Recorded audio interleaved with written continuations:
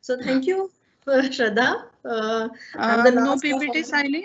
Do you want Yeah, to there is. share the PPT and check it first? I'll share it. I first thank the organizers, Dr. Ovahalan and Dr. Bhandare, for giving me this opportunity to present my ongoing work on Dhangars. It is a last presentation, so please bear with me. And as it is ongoing work, there will be further work added to this. So I'll just share my presentation and start. Mm.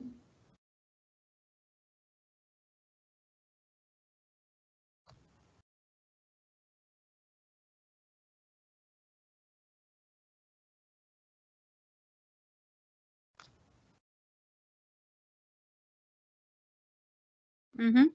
Please Mm-hmm. confirm if it is visible. Yes, it is. Okay, Yes, in thank full you. screen too. So, Just move one space ahead, Siley, and let's see if this moves properly. Yeah, great. Over to you then. thank you, everyone. So, today's presentation that I'm presenting my research is on Vasad Gavacha Dhangara Raja.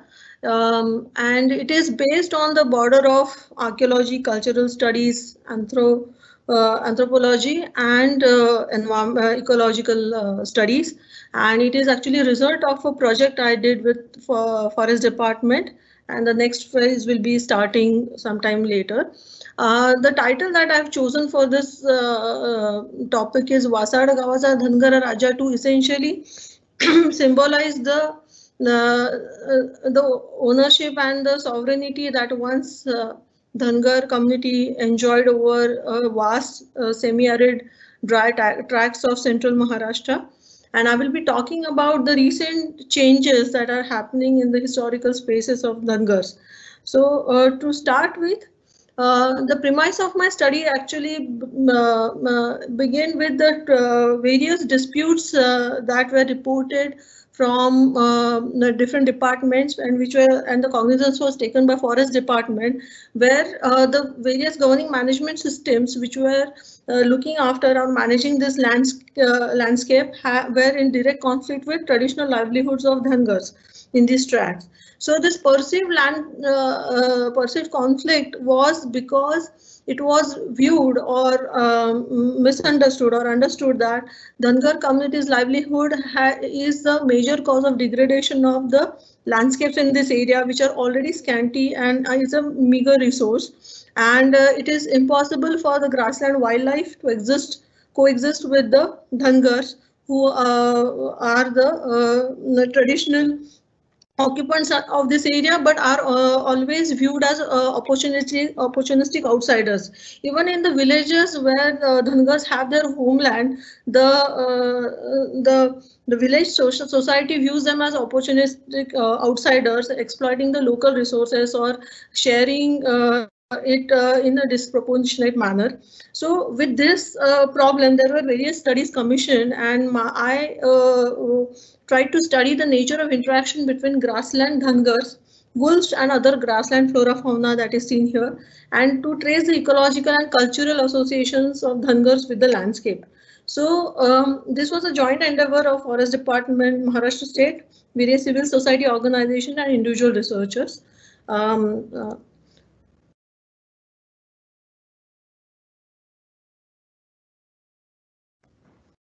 I'm not able to move the.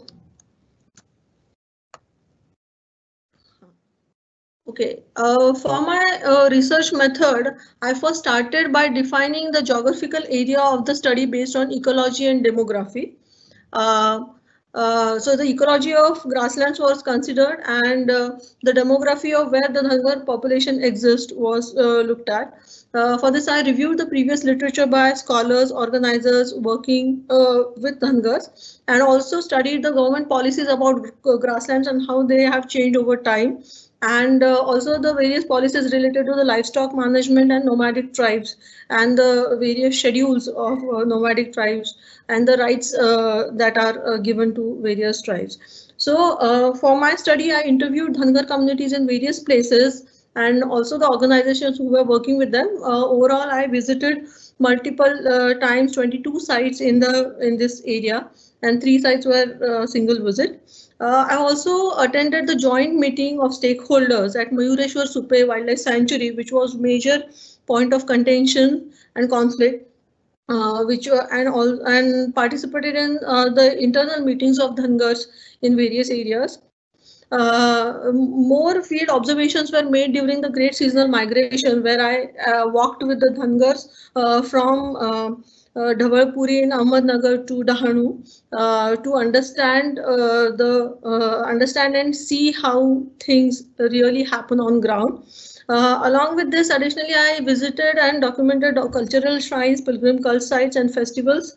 And initially, I thought there would exist some sort of secondary data which would help us understand the tracks and how the area was mapped of the movements of Dhangars and how the resource use was. But unfortunately, there is no rigorous data which is available. So I actually am right now trying to do the map as a result of the study that I've been doing. Of course, we get great insights from study of Dr. Sontheimer, which he has done before, and the entire data was analyzed for further report.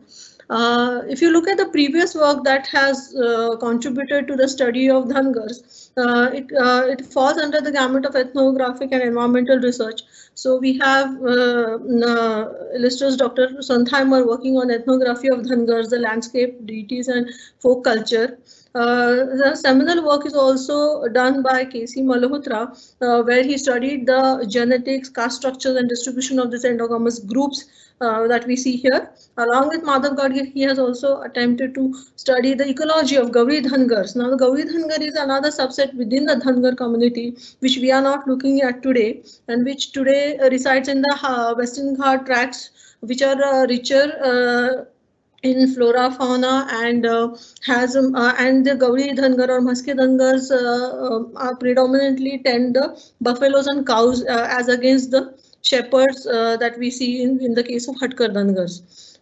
We have some interesting observations coming from D.D. Kosambi. Ajay Dandekar has been extensively studying this subject of and doing the ethnographic research. Religious cults, cultural connection, folk gods, pilgrim routes, etc. have received a great attention from scholars like R.C. Dhere and Dr. Anne Feldhaus, where Anne Feldhaus has also documented and studied the narratives in various Dhangari ovis. And from environmental perspective, we have some seminal work from Dr. Prakash Gore, where he is looking at the environmental economics of grassland ecosystem and monitoring the changes over time. As far as archaeology is concerned, we have Dr. M.K. Dhaulikar excavating various sites in this dryland tracts, prominent amongst which is the Chalcolithic period site of Inamgaon. And he also tried to understand archaeology as a function of environment, which provides some interesting insights in looking at the archaeological finds. Unfortunately, the central Maharashtra, there are not many sites which are reported and studied because of the dearth of the archaeological material. And the few megalithic sites have been reported from the eastern Maharashtra in Vidarbha, which are studied by Mohanji and the scholars from Deccan College. And we have Mrs. Varada Kharatkar studying the Bhima River Basin for the archaeological sites. As I go next to the subgroup that I'm trying to focus on today, it is the Dhangar is predominantly a nomadic pastoral community, and the largest number of this community includes the Hatkar Dhangars, which I'm going to talk about today. K.C. Malhotra and his study lists out 23 different subcastes within this Dhangar community, and they share common or dissimilar origins and occupy mutually exclusive spaces across Maharashtra.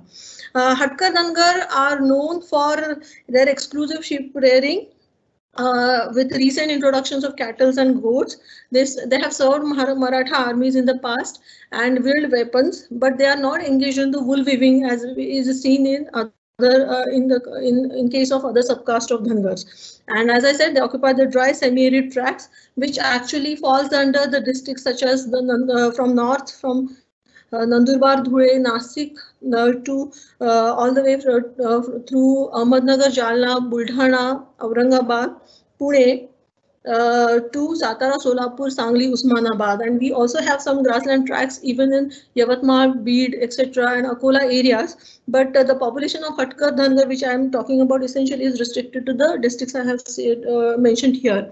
Here, the homeland of Hatkar Dhangar is essentially in the eastern part of western Maharashtra, various villages, and west part of the Marathwada, and after, as a part of the seasonal migration, they migrate to Konkan tracts post monsoon. So this is a map which was done in 1980s by K.C. Malhotra and Madhav Gadgil, where they have given the distribution of various 23 subcastes. But today when I see, I have found Hatkar Dhangars ranging from Dhule Nandurbar to almost till Usmanabad.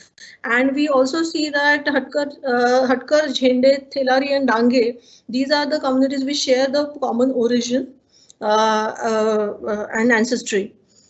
Coming to the landscape that I'm talking about, here we are looking at the grassland landscape, which has been branded as poor ecosystem and has been classified as wastelands because of the lack of timber producing plants since colonial period. So because there was no wooded plants that could be extracted, and the less rainfall yielded less biomass which can be harvested for any sort of industrial production. It has been classified as wastelands, and yet we know that around 15.6 million hectares land is documented as wasteland and is used as grazing, for actively used for grazing, and there is no acknowledgement of this sort of utilization that we see here. Seasonal water availability is a limiting factor for these grasslands, and we also know that these are we'll look into the history in detail, but these are also shaped as a because of the activity and interventions of humans over centuries.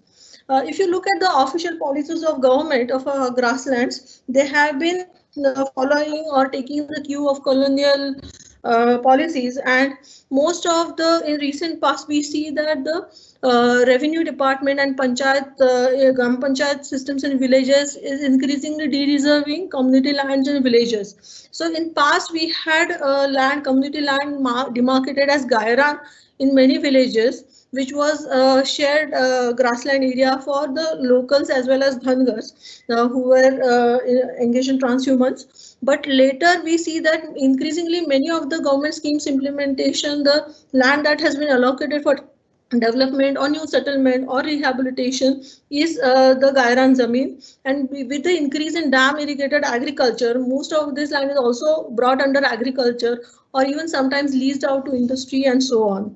If you look at the mandate of Social Forestry Department, we see that in order to improve the productivity of this land, and this notion has been there in the as is taught in the Forest Research Institute and elsewhere, there has been intensive irrigation intensive tree plantations which happen on many of the grasslands, which require huge capital investment and actually do not yield that sort of good results.